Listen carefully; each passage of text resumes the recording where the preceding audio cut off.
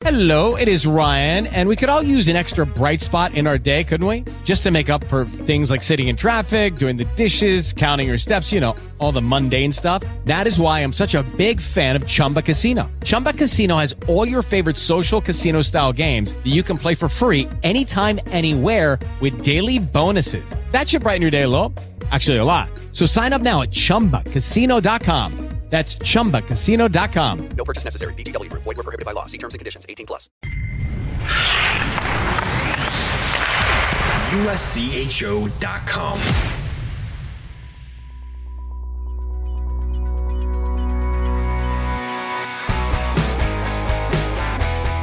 Welcome to USCHO Weekend Review for Monday, February 20th.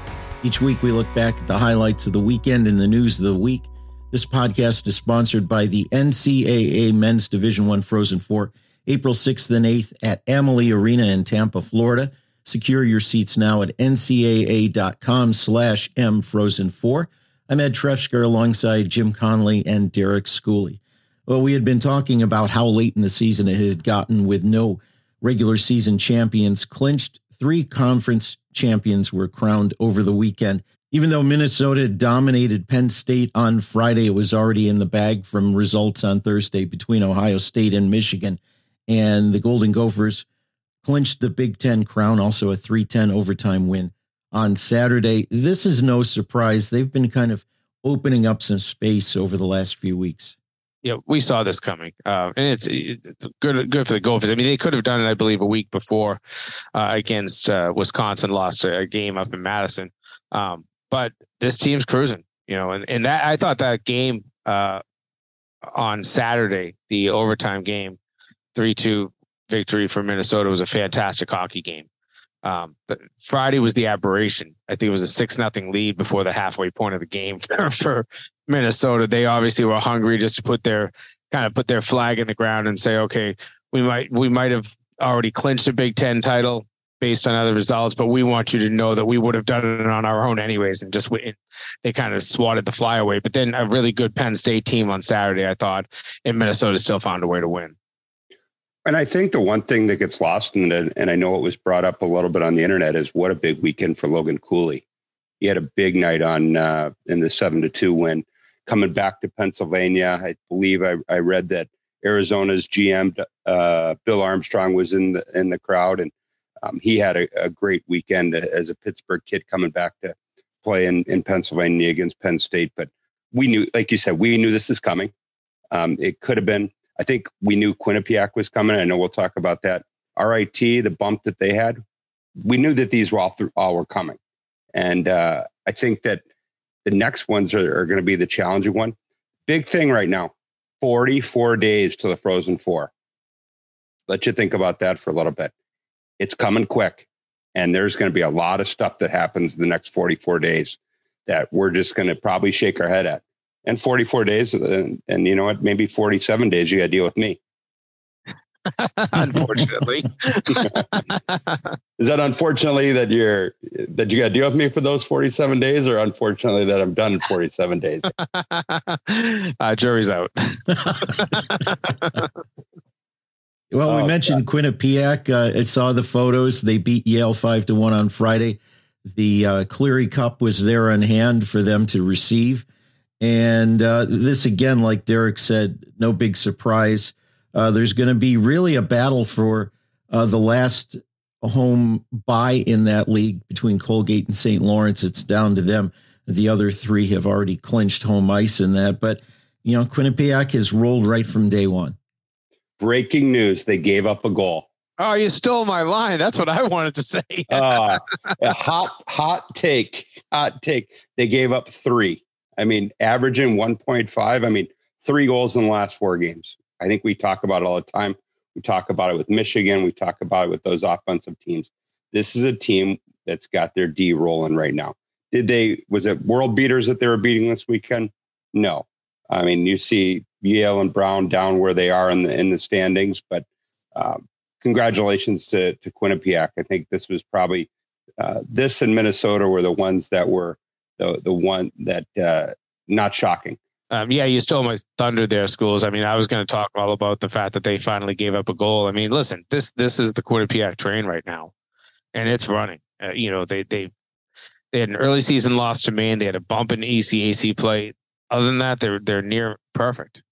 This team is just rolling, and we'll see what the challenges are once they get to the NCAA tournament. Can they get back to the Frozen Four? I believe their last Frozen Four was in Tampa, where they lost in the national title game to North Dakota, 2016. So, warm weather obviously, is something that agrees with that team. So we'll see if they can get back.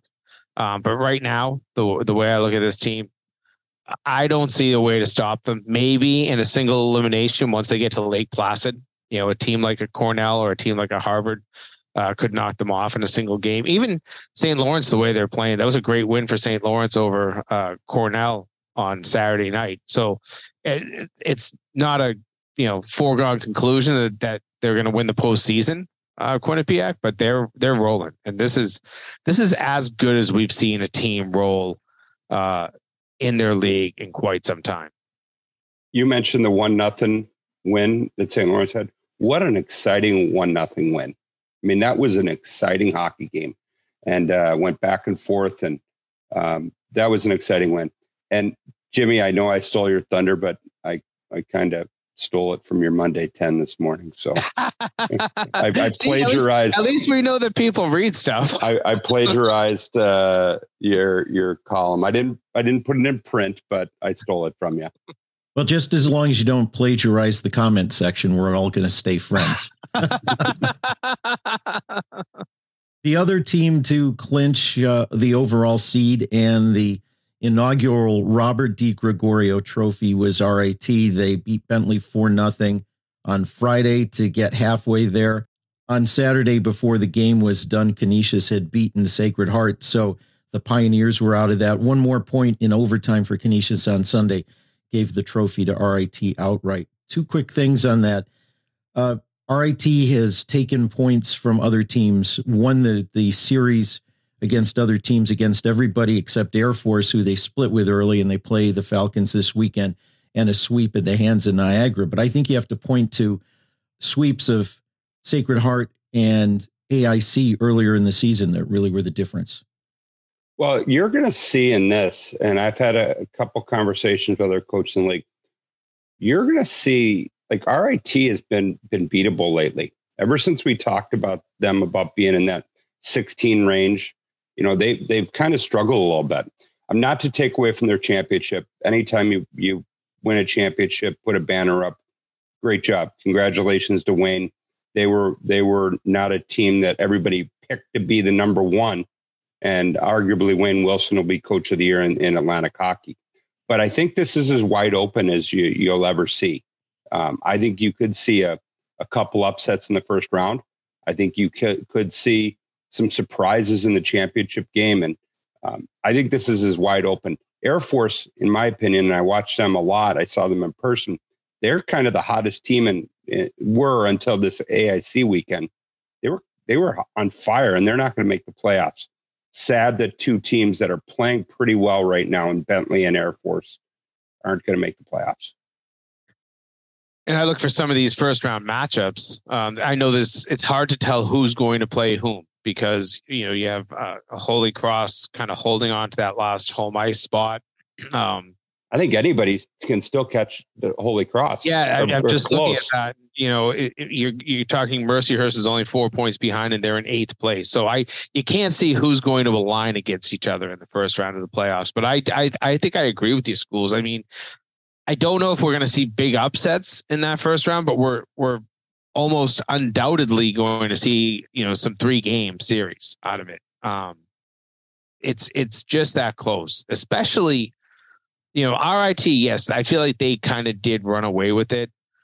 But, Sacred Heart has shown that they're obviously, able to be taken. AIC has not had the season that they have the last couple. They're kind of ripe for the pickings. Holy Cross is, defied a lot of expectations. Army tough to play against. Canisius showing that down the stretch they're tough to play against. Niagara's had some good wins down the stretch. And Mercyhurst is probably the one team that might be kind of limping into the playoffs, more than anybody. By the way, congratulations to Rick Gotkin, coach's 1,200th game on Saturday. Only the third coach to ever do that at the same school, joining the likes of Red Berenson and Jack Parker. Rick Gotkin, I know Rick, he's a pretty humble guy. And I think he would say, I never thought, Jimmy, that I'd ever have my name said in the same sentence as Jack Parker and Red Berenson. But Ricky, congratulations. Hats off to you. I texted him after that when I saw it online, and here's his response. As you know, I've been hanging around a long time. And then it goes into the good news is about being along. He's been able to become friends with some great people, and Rick is as humble as always, but you're right. Congratulations to that. And I think Frank Serratore coached 1,100 games on the weekend as well. So there's a lot of people. I had this conversation with Eric Lang. There's a lot of the people that have been at the same school a long time in Atlantic hockey. I mean, I've been in Pittsburgh 20 years, believe that one or not. I mean, there are a lot of them. You got Riles and Ryan Soderquist and Wayne and I speak of them in first names, but I mean, these are some of the who's who of college coaches, and with Rick and Frank and Wayne, personalities as well. Yes. And I'll give you just a contrast, and that is something that makes Atlantic hockey kind of a unique league, because I was calling a game on Saturday night, Providence against UMass Lowell, and you had the two deans of hockey's coaches, Norm Bazin and Nate Lehman. Nobody has been at any hockey school longer than two of them. We've had, I think when they came into the league, they had Jerry York, Jack Parker, and Dickie Milley in the league. They're all gone. And now these guys are taking over as the deans of hockey's coaching. Yeah, I guess if things work out, we all get old eventually, right? Unfortunately. Well, those were settled, but there are going to be 3 more champions to crown. Probably only one coming up next weekend, and it'll definitely be one of these two teams. Minnesota State now leads Michigan Tech by 2 points and will face the Huskies twice this coming weekend. The Mavericks split with Bemidji State. They lost on Saturday. We talked about how that Friday game was a big one. They have just that 2-point lead coming into the ultimate battle for the league title this weekend. Great scheduling by Don Lucia and his staff. We've been saying that all along here with the schedule makers. What a great job they did this year. But good for, Bemidji went and took some points, which makes that Michigan Tech series and Minnesota a lot tighter than it could have been. Minnesota State could have had, I think, up to a 4-point advantage or a 5-point advantage. So that's a good portion of the points. So they don't have to sweep or anything like that. You could really see a really good weekend and series. And do you pull your goalie in certain scenarios if you're behind? I mean, those are questions. Like, you don't have to be scoreboard watching. The scoreboard's right in front of you. And I think we talked about the top 4. How about Northern Michigan this weekend against Ferris? They've just made a little statement that they're not out of being in that 5 game. I think it might be hard to catch Bemidji, not out of the question. But Northern Michigan made a statement as well as jumping up. I think I had said it, and shame on me that the 4-5 game was locked in. I didn't expect a 6-point weekend for Northern Michigan, and they did it convincingly too. Yeah, what makes this weekend between Minnesota State and Michigan Tech so interesting is that if the Mavericks want to clinch a championship now, they have to take at least 5 points. 4 points against 2 would be a co-champion situation. So you did mention pulling the goalie of those schools, and I will tell you this is from the Jerry York School of Hockey, because we had this situation in Hockey East. This is going back a number of years, but on the last night of the regular season, Jerry York was playing UNH, Boston College UNH.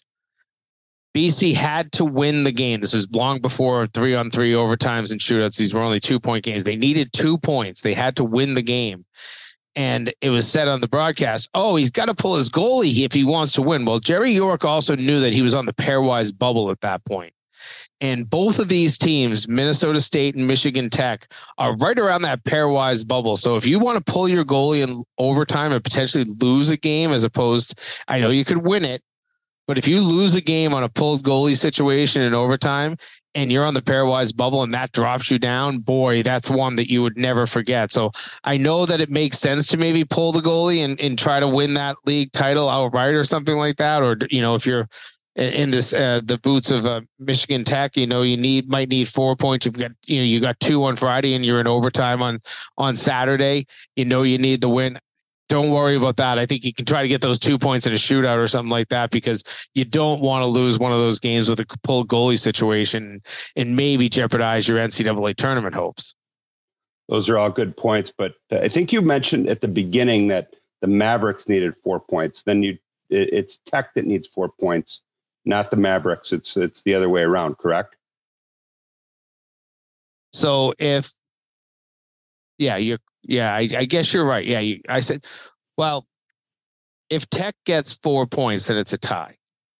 Yes. So I guess you're right. The Mavericks need at least 3 points. I did say 5 at the beginning. I had it backwards. So they need at least 3 points. Minnesota State would to win outright, because that would maintain their lead.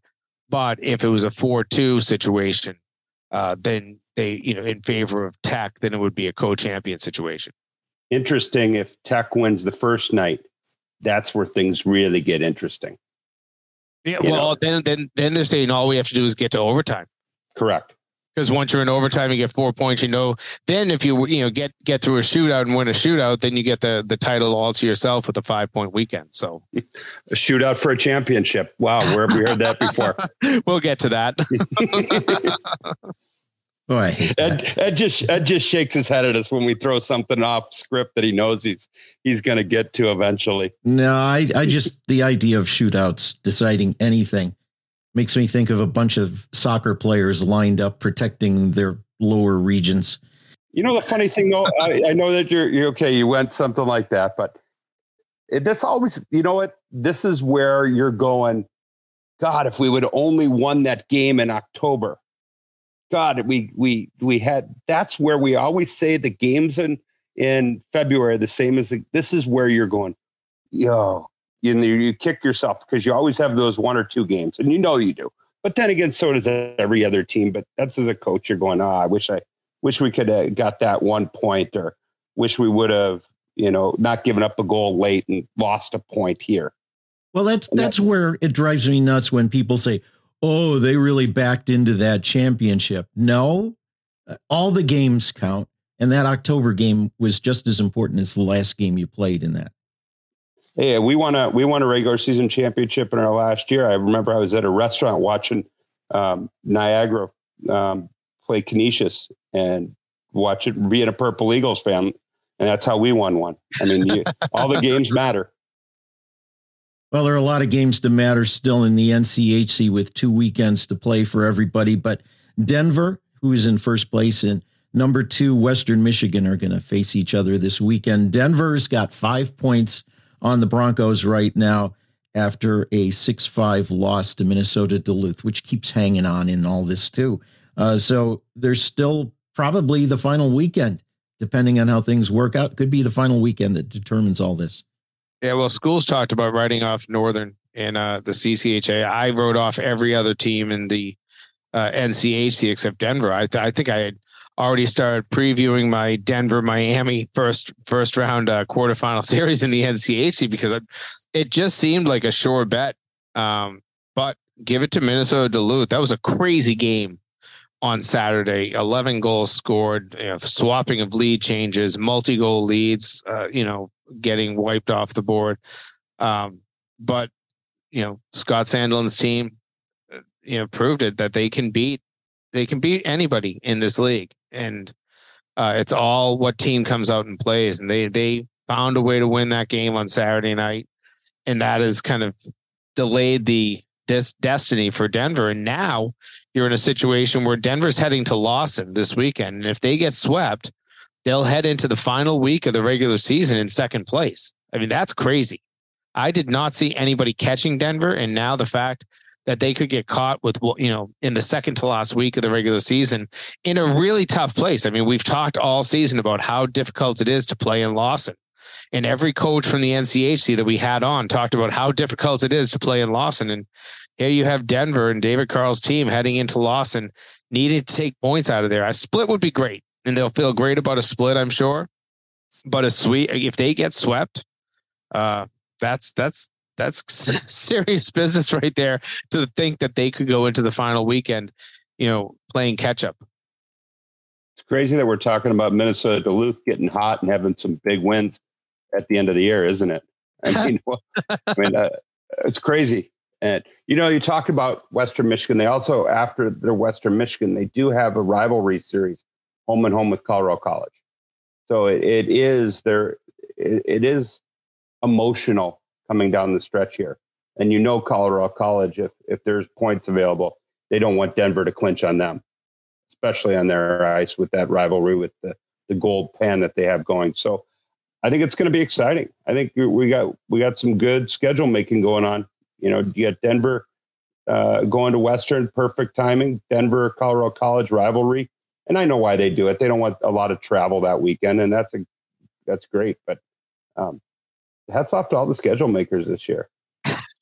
In the way that Chris Marriott's team is playing, the thought that if Denver was in a position where they were trailing heading into the regular season finale weekend, you could see Colorado College, splitting that series with them. That's not out of the realm. I know there's a lot of emotion that goes into those games. And Denver has fared well this season, but I wouldn't be surprised to see an upset there. Well, let's look at Hockey East. Last week, we were talking about a couple of teams that could finish anywhere from 1st to 10th or 2nd to 11th.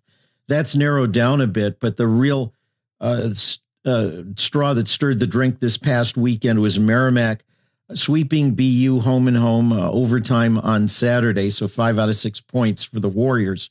So Northeastern is in first place. BU and Northeastern right now, the favorites in that, but Merrimack is still in the mix too. Yeah, Merrimack has one less game to play. The final week in the regular season, they only play a single against Vermont. They'll play Lowell twice this weekend, but suddenly Northeastern here. This is a team that was really struggling at Christmas time, and they've played really well down the stretch. Devin Levi is playing his best hockey right now. Gets another shutout on Saturday night up at Vermont. The Merrimack series, I think, really turned a lot of heads. We knew that Merrimack was a good team way back in the first half of the year. But since Christmas, since the new year, they have really not played well. And to find a way to win at home on Friday, listen, that's a tough place to play. Merrimack's not an easy barn to play in. And they haven't had the home cooking of late. They've played a lot of road games after a ton of home games to start the year. But then to go into BU, take a lead, fall behind 3-2, rally for the tying goal. And then one of the most interesting endings to an overtime I've seen. BU goes down in a breakaway with about 25 seconds left. A great stop by Hugo Olis. And then the play transitions to the other end, and BU takes a penalty. And you would just expect, there's about 12 seconds left in overtime. You'd expect Merrimack just turn the puck over so you can get at least a 10-second 4-on-3 power play. Instead, Merrimack keeps playing. BU looks like they kind of got into a situation where they were like, okay, we know that they're just going to turn the puck over. Well, they didn't. Merrimack kept playing. They end up getting the extra attacker on the ice. They score an extra attacker goal with 1/10 of a second left. And suddenly you have a 5-point weekend for Merrimack. So it was an interesting series. It really has kind of set up just a hodgepodge at the top. You have the race for first place, and even a team like UMass Lowell is still in that race. But at the same time, Lowell, they're going to play Merrimack twice and Northeastern twice to end the season. Tough games.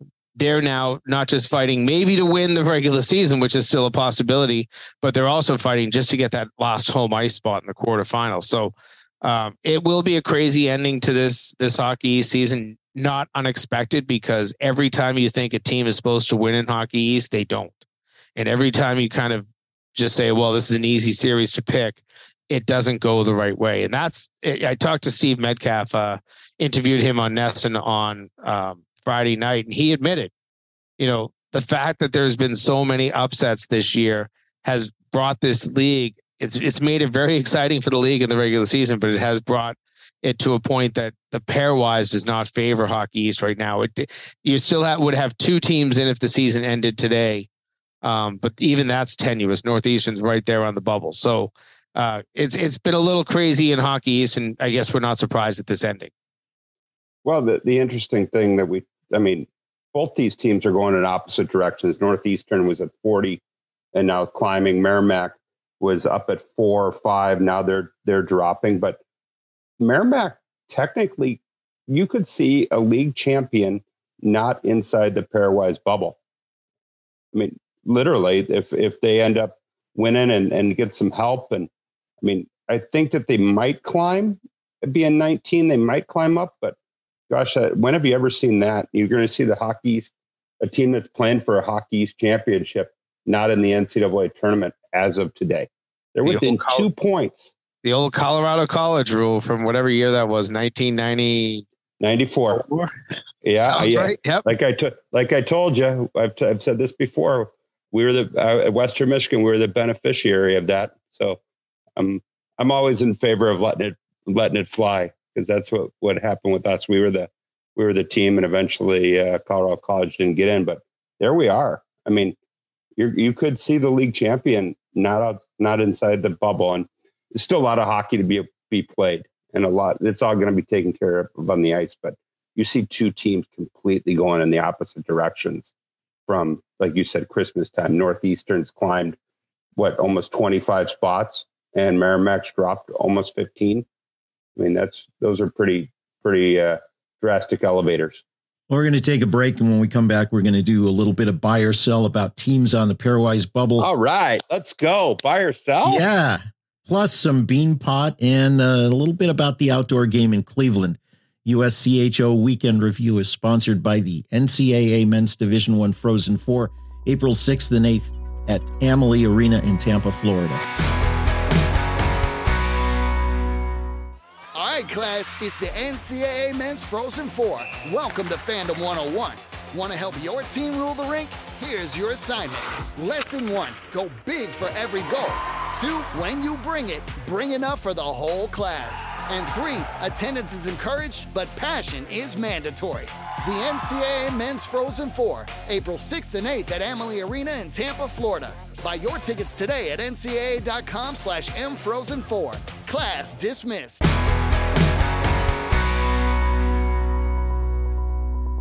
We're back with USCHO Weekend Review. I'm Ed Trefsker alongside Jim Conley and Derek Schooley. Gentlemen, buy or sell, pairwise bubble. Simply put, will the team make the tournament? Yes or no? And some of that can factor in league tournament and so forth. But sitting where they are right now, will they make it or not? Buy or sell, and maybe a reason why alongside that too, just so we can prove we've thought about it a little bit.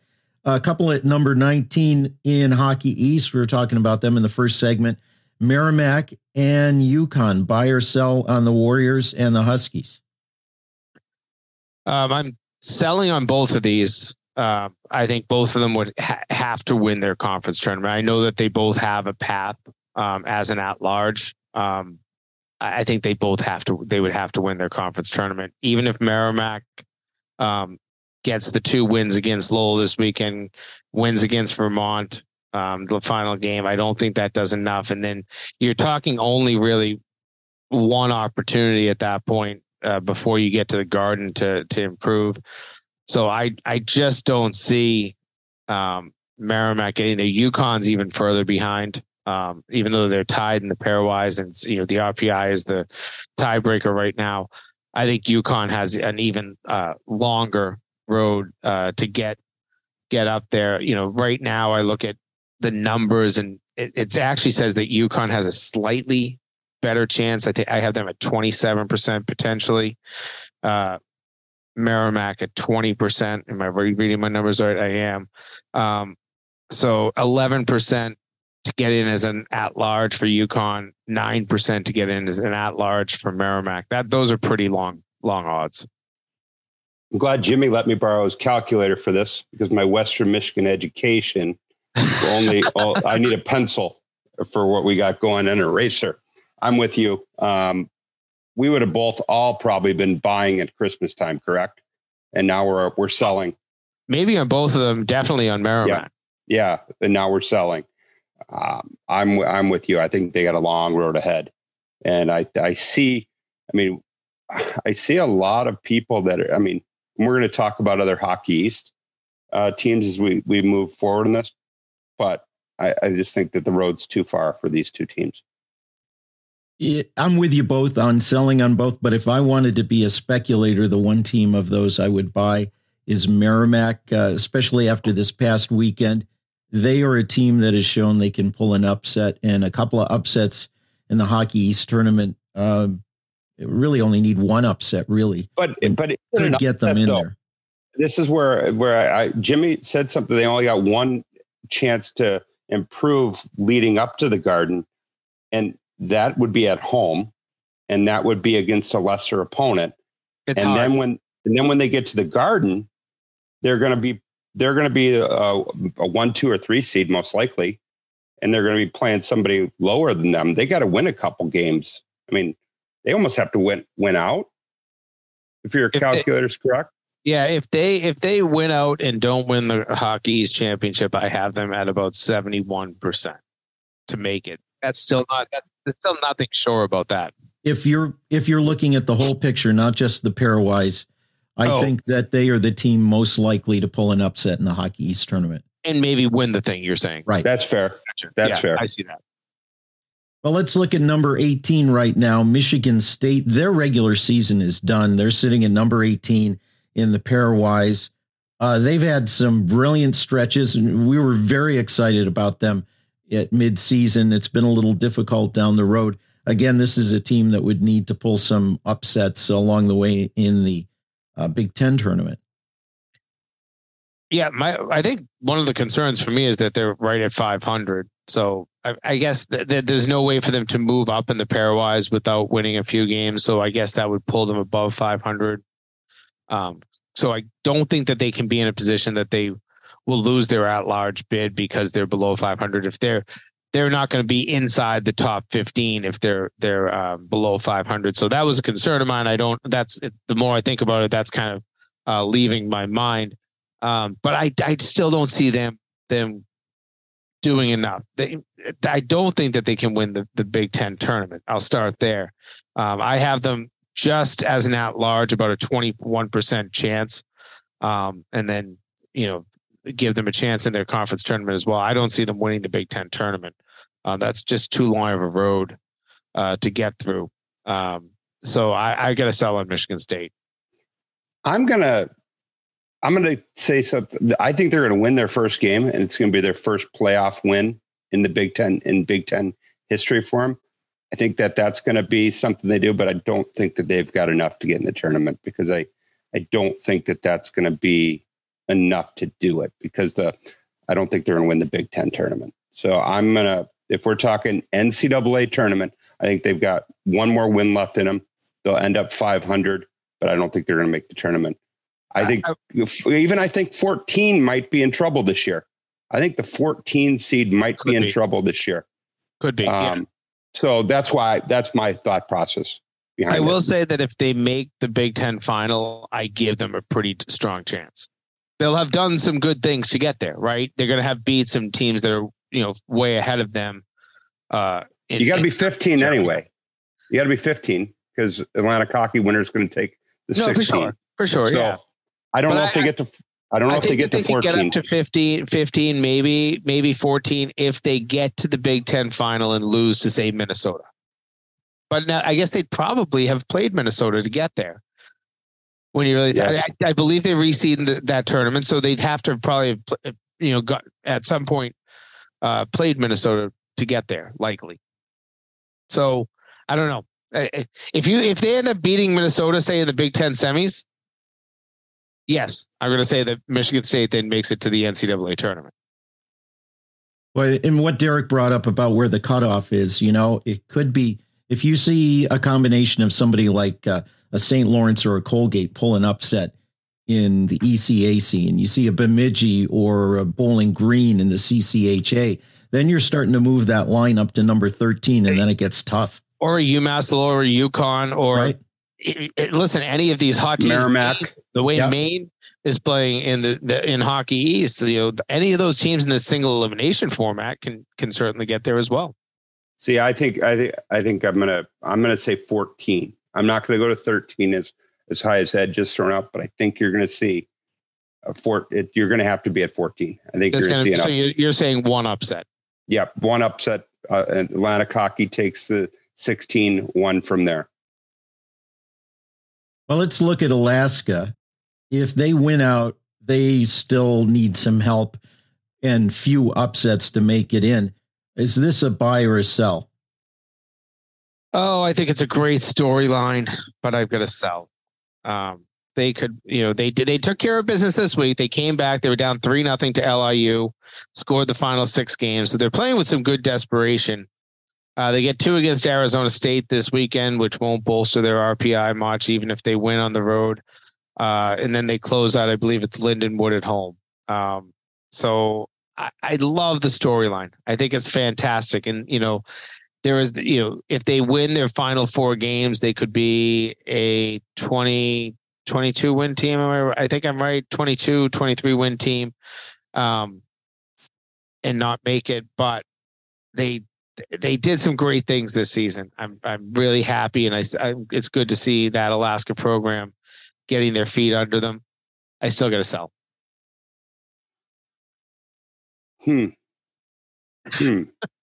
See, I shouldn't have given you the math, Derek. Now you're looking at the math too much. You could have just done this on instinct. I'm looking at your calculator right now, and I don't think they sweep Arizona State. That's my problem. I love the story. I think they're gonna be there. Arizona State is healthy. I watched them play on TV the other night. They've got their players back. They are 3 games below 500. I know when I talked to Greg Powers this week, they want to be over 500. I want to root for them. I want to buy. I mean, there's another one that would take somebody else's, that would put that to 14. I can't do it. I'm going to sell. Yeah, I'm going to sell, and for exactly the reason that they're at Arizona State. The Sun Devils got swept in Alaska. I don't see them getting swept at home. I think there's a lot of pride there. I think they've got some short-term achievable things for Arizona State and something to build on for next season. So I'd have to make that a sell. But this next one is tough. And this is a team that has kind of gotten itself back into the conversation, and that's Notre Dame sitting at number 16. I'm going to buy on this one. I don't know why. I'm going on gut. I didn't even look at your numbers. I just feel that they're right there. And I never want to count out a Jeff Jackson team around playoff time. I think that they roll in at about 14, and I'm going to buy. I think I just made there's Schooley side from the last one. I guess it's because it's almost the same reason that you had, Schools, because you were talking about Alaska going down to Arizona State. I'm worried about Notre Dame going to Michigan, and Michigan maybe being pretty pissed off because they didn't get the points they wanted this weekend. Michigan being really aggressive because they know they want the number 2 seed in the Big Ten tournament.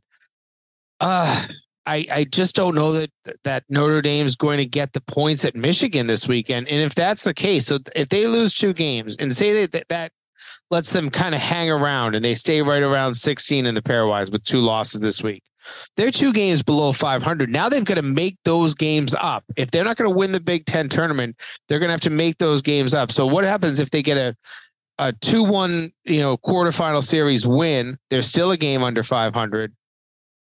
Then they have to win the semifinal just to get to 500. So they'd have to advance. If they don't win this weekend, they have to get to the Big Ten title game just to be eligible. I think I'm still selling on Notre Dame. I know I should take your route, Schools, because I think that you're right. This is Jeff Jackson coaches his team well down the stretch. They get into these spots, they win. I'm not sure this time. I went gut. You told me to stop looking at the numbers. You just made a compelling argument for me to flip, but I'm not going to. I'm stick. Yeah, I got to sell on this one. It all hinges. It all hinges on Notre Dame being able to sweep Michigan at Yost. And I don't think that happens. No, it's a split. Even if a split would be fine. But then you've got to win at least one Big Ten series in the playoffs, or you're below 500 again. And you're going to be the lower seed on the road. Well, I think if they also lose that quarterfinal round in the playoffs, they're below 500. They're done. They're below 500. They're done. I get that, but they're also probably 16 or 17. They wouldn't have a chance in anyway. Let me throw a scenario out. They split, they win one, and then what if they end up inside the pairwise bubble? And I don't know if this is even possible. End up at 15 below 500. They can't get in. Considered, yeah. I know they can't get in, but that just throws another kink in everybody's. That was my whole point of that whole conversation there, Schools. Maybe you missed that part. No, but I think they might. I think that could happen though too. I know that if you don't get in, if you're below 500, you don't get in, but it just makes another great storyline. There's so many good storylines to watch if they did end up at 15 and can't get in. Cornell is at number 15 right now. A tough weekend for the Big Red this past weekend. Buy or sell? Boy, they were locked, in my opinion. They were locked into this tournament heading into this past weekend, and then they get swept at home. Now they have to go to Brown and Yale. I don't think Brown and Yale are playing well right now.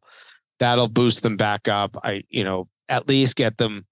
Right now they're at 15. They probably have to get to 14, 13. I think that Cornell gets through the quarterfinal series too, no matter who the opponent is. Mike Schaefer knows how to win those games. So now you're in Lake Placid, and they're going to be that team that probably, if they get to the finals, no problem. If they don't get, say they lose in the semifinals in Lake Placid, they're going to be the team that's going to have to root on Saturday for no upsets. Because I think they will at that point be the bubble team. So I'm going to buy on Cornell. I think they get in. I'm going to buy. I think they got 4 wins in a row coming, which will climb them up a little bit. I think they got Brown and Yale. I think they take care of that. They get a first round bye, and they win in the quarterfinals. I think they've got 4, and I see them. As we've said all year, going a Quinnipiac Cornell final. And we've been saying that. We kind of forgot about Harvard a little bit for a while. I think we've got 5 straight in a row for the Big Red, so I'm going to buy. Yeah, I'm going to buy too. And if you do have Cornell and Quinnipiac in the final, then that probably means that Cornell would have had to have beaten Harvard, which also helps them in their pairwise too. At that point, they're set. If they beat Harvard in a semifinal, they're probably up to 12 or 11, and then they're in great shape. Number 14, Northeastern. This is a fun one. Boy, we were wondering about them at the semester break. They are playing terrific hockey right now. Devin Levi has been just tremendous. Let me throw some weird pairwise math. They were 40th heading into Frozen Fenway. That was January 7th. They were 40th. They've climbed the way up, and as of last Saturday, they were 15th. And then they were idle on Friday. I don't know what results changed that needed. They moved all the way down to 19th. And then they went up and beat Vermont 3-0 on Saturday, and now they're 14th. You want to talk about some pairwise volatility, and Jerry Keefe is probably sitting in his office every day, hiring every mathematician that he can get because he loves the pairwise numbers. They're in good position right now. And the way that Devin Levi is playing, I'm undoubtedly buying on them. I'm not even going to do the math. I'm not even going to look at the odds. I'm not taking my calculator out for this one. I feel that they are probably there. Right now the calculator says that they're 30% to get in as an at-large, but I think that they're probably going to make an appearance in the Hockey's finals. I'm going to buy, and the only reason I'm going to buy, one, they've got the goalie, they're hot, but somebody's got to get in the tournament. We kept selling earlier, so I mean, somebody's got to win. You've just bought on 3 teams, and there's only 4 at-large bids really left. I know from what we're going to talk about here. Yeah, I mean, I was selling. I didn't buy on Alaska. I mean, I bought on Cornell. You bought on Notre Dame though, so yep. So I got those 3. I mean, we'll see. I mean, I got one more to buy on, but one out of 2. Yeah, I think you're right. I think you've got that one. You gave all the reasons why, and you know the league, and you've got your calculator out. So I'm gonna buy that one. And a good advisor will tell you to diversify your portfolio anyway. Yeah, I'm going to buy on Northeastern too, for all the reasons you said. How many do you got left now, Ed? How many you got left, Jimmy? I mean, I still have 2 left.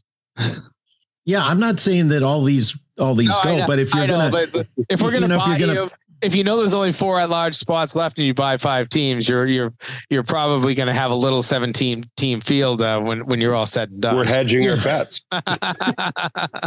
You guys run the betting site, not me. This is the mutual fund of the Pairwise. This is what this is. Number 13, Omaha. This is a fun one. I'd love to do the math, and we just won't take the time right now, but Omaha has to look at those 2 losses at the beginning of the season to Niagara.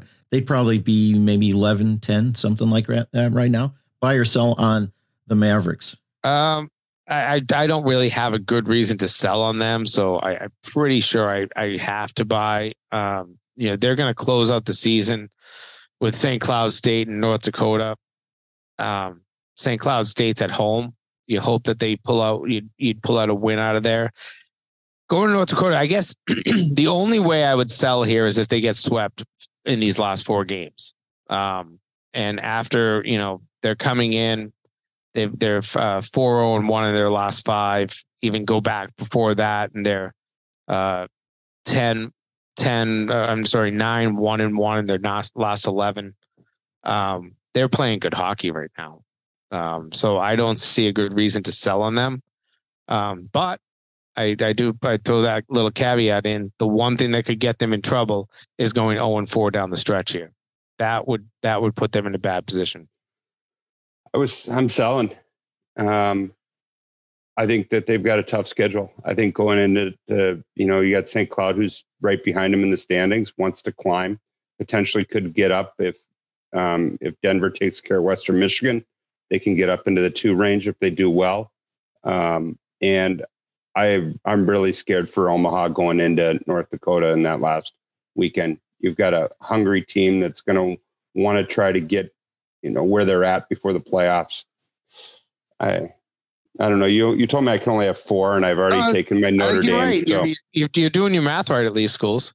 So I mean, if you said, I would get rid of Notre Dame and take Omaha. I don't know. I can't flip on Notre Dame, so I got to sell on this one because I'm going to buy on the last one, so I'm screwed. I want to buy.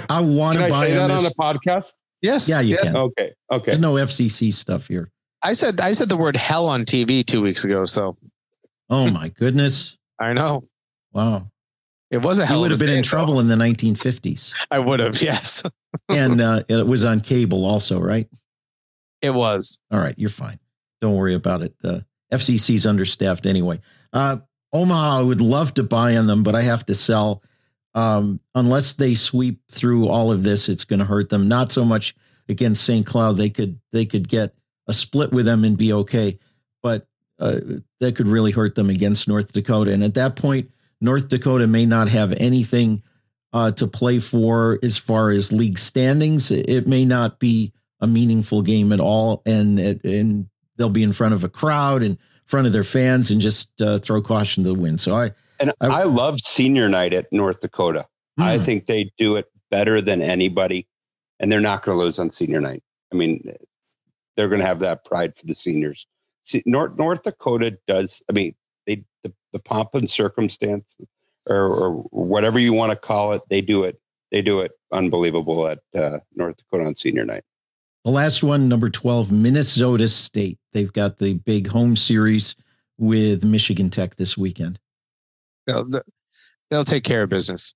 I feel good about Minnesota State, so I'll buy on them. No problem. Even if they lose one, if they split here, I still see Minnesota State moving through the playoffs. They'll probably be in the conference finals. They'll be hosting that game. So, I have no problem with Minnesota State here. Yep, me too. I got one left, and there's only one left to go. So I'm buying. Yeah, I'm going to buy on Minnesota State too. Even a split this weekend doesn't hurt them pairwise too much.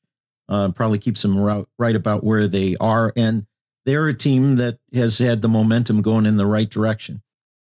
So I guess the only person who kind of went out on a limb here is me with Notre Dame.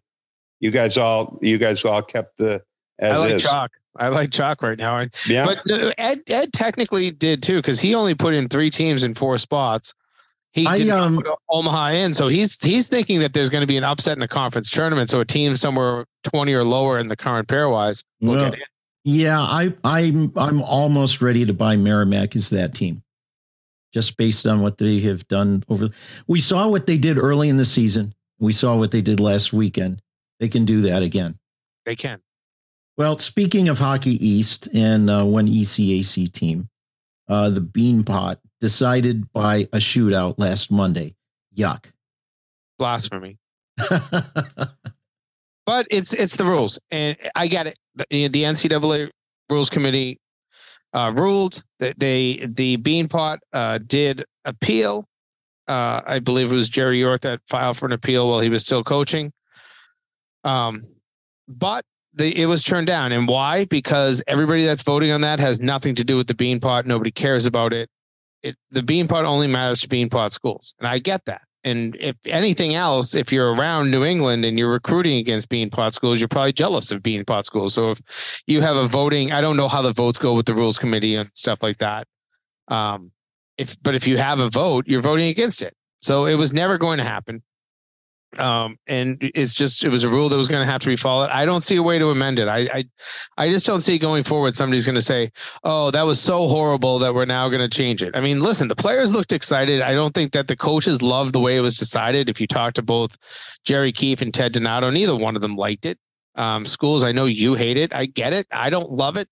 I remember the days of sitting in the Garden until 1 a.m. on a Beanpot semifinal Monday, where you have a double overtime game in the first one, and then an overtime game in the second one. And, second game starts at 10 o'clock at night and you end at 1:30 in the morning. But it takes away from you. We always talk about, and we're going to get into the next thing. We're going to talk about student athlete experience.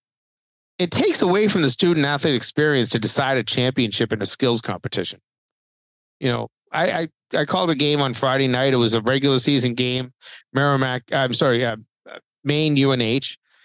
UNH wins, and after the game, Mike Souza's asked about the game. He said, we played really good for 65 minutes. It was a great college hockey game, and thank God we won the skills competition.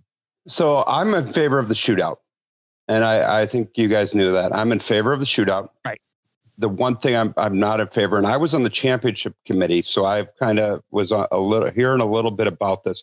They want everything uniform, just like they want uniform that they go 3-on-3 into a shootout, or you play 3-on-3. They want as much uniformity as you can get. And I would be in favor of how they did it a couple years ago. I believe it went to a 5-minute overtime. They played the 5-minute overtime. Got a result. And if they didn't get a result, then they could go to a 20-minute overtime.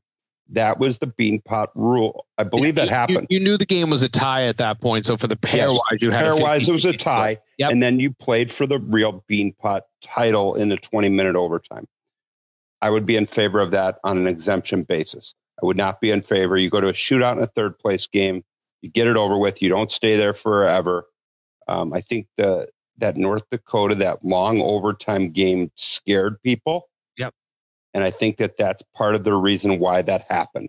I don't know the timeline, but I know that has scared people when you had all the people cramping up and for a regular season. Yeah. But I'm with you. For a Beanpot championship, something that has the big history. I mean, if you're talking the Three Rivers Classic, which has played 5 years, and we had to decide by a shootout, so be it. If you're at the Beanpot for however long it's been around, 70 years, you play the 5 minutes, you keep the pairwise result, and then you go to 20 minutes. And I know people are going to disagree with that too. Sure they will. They're going to say, oh, we should just play 20 minutes. You can't. You have to have some uniformity. You do that, then you let them decide it however you want. Maybe they keep playing 3-on-3. Maybe they do it 3-on-3. Maybe they go 4-on-4. If you want to play 20 minutes 3-on-3 like they do at the IIHF, we get a decision almost every game.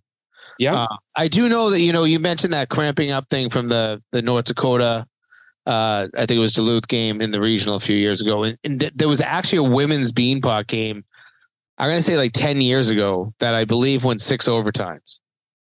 It was a semifinal game. And I remember talking to Joe Bertagna, who was not only the Hockey East commissioner at that time, but he kind of de facto ran the women's Beanpot. And he talked about player safety in that. And I get it. At that point, you're in a regular season. You're now going to go back into league play 4 days later, play a game on that following Friday. And you've got players that may not be ready to come back because that game took so much out of them. Okay, well, let's go 5-on-5 for 20, then go to 3-on-3 for 20. Sure. There's so many different ways you could do it. Yes. There's ways of doing it without throwing it to a pure skills competition. But right now, the rules say that they can't do it. Right. They followed the rules unless they applied for an exemption, which obviously they did. They did and was rejected. So, but maybe if they applied for a different one and said, hey, let's just play 3-on-3 the whole time, just like they do in the World Championships, just like you said, maybe that changes it. Steve, if you're listening, you're welcome. The other thing about those games that go into multiple overtimes, you have to have Schenectady Gazette writer Ken Schott's picture at the doorway and not let him into the building if you don't want overtimes. The outdoor game in Cleveland between Ohio State and Michigan, great fan experience, 45,000 people, always a good experience for the players, but also, as we've talked about before, some ice trouble. What's everybody's take on this? I know Jimmy and I had a different opinion about the frozen Fenway. I thought it was great. This was really well done.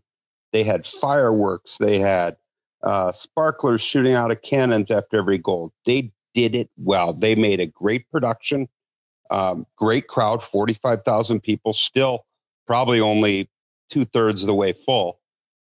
But they did it outstanding. This is an event, and I see pictures online. I've got a goalie that played for me that's now a backup at Michigan. I see the pictures online. They did the family skate. They did it right. Student athlete experience, 100%. Great job. Ice conditions, awful. They struggle with the ice. They had a long delay. They came back and played again, and they had another long delay. I think the game took a lot longer than it should have. But I know, Jimmy, you've got some opinions on that. Unbelievable. They're going to remember that for the rest of their lives. And I watched it. I thought it was cool. They had some bad camera angles that they tried out. You see that all over the line. Great experience. But I think we came to it. Maybe sometimes it could be an exhibition game. But I'll let you talk. I loved it. I thought it was great. I thought the ice really took a damper from making it an unbelievable.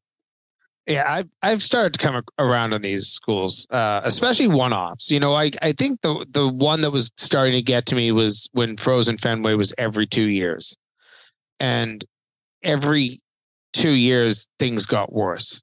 The ice conditions looked a little worse every year. And I believe the first year they used Dan Craig. The second time they used Dan Craig. And if nobody knows who Dan Craig is, he is the man who is in charge of ice for the National Hockey League. He's the consultant that works the Stanley Cup Finals. He works all the Winter Classics. He works the Stadium Series. He knows how to keep the ice. And I know that he, from what I was told, had some issues at Fenway this year.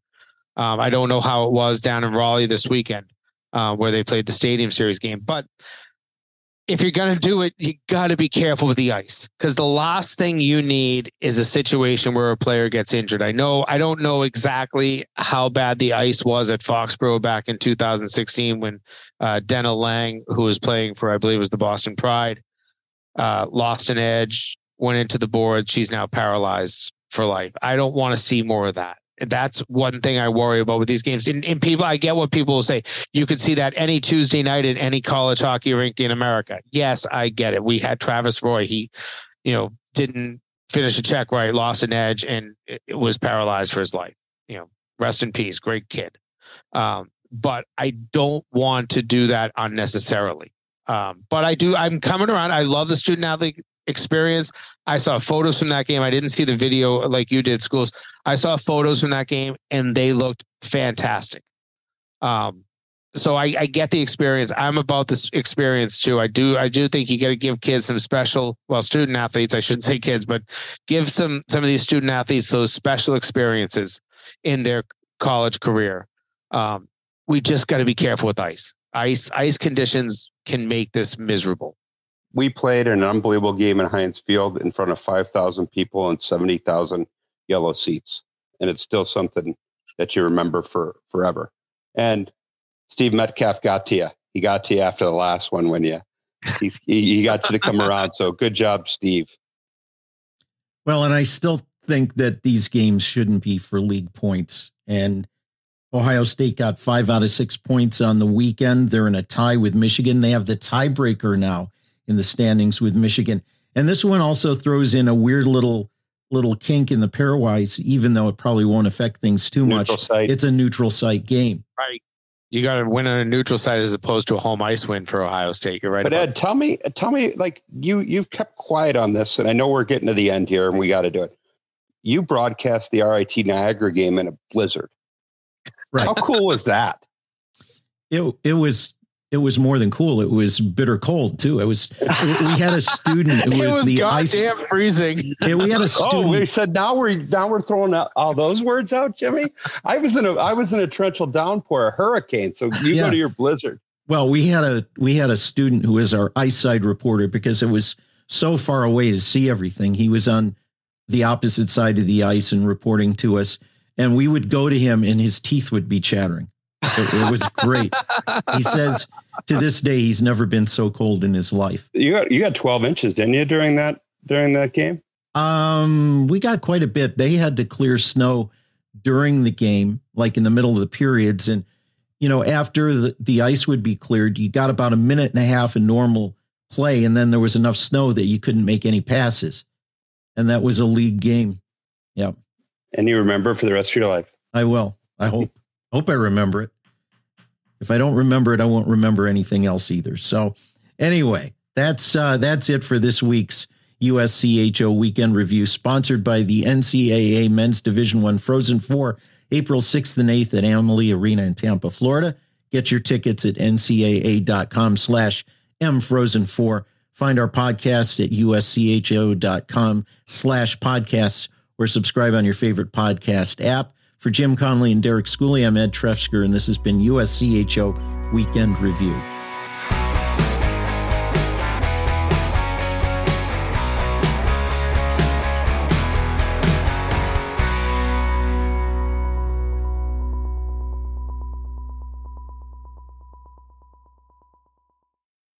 With the Lucky Land Slots, you can get lucky just about anywhere.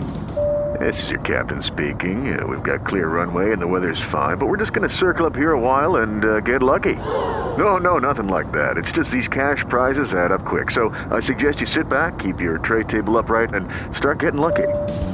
Play for free at LuckyLandSlots.com. Are you feeling lucky? No purchase necessary. Void where prohibited by law. 18+ terms and conditions apply. See website for details.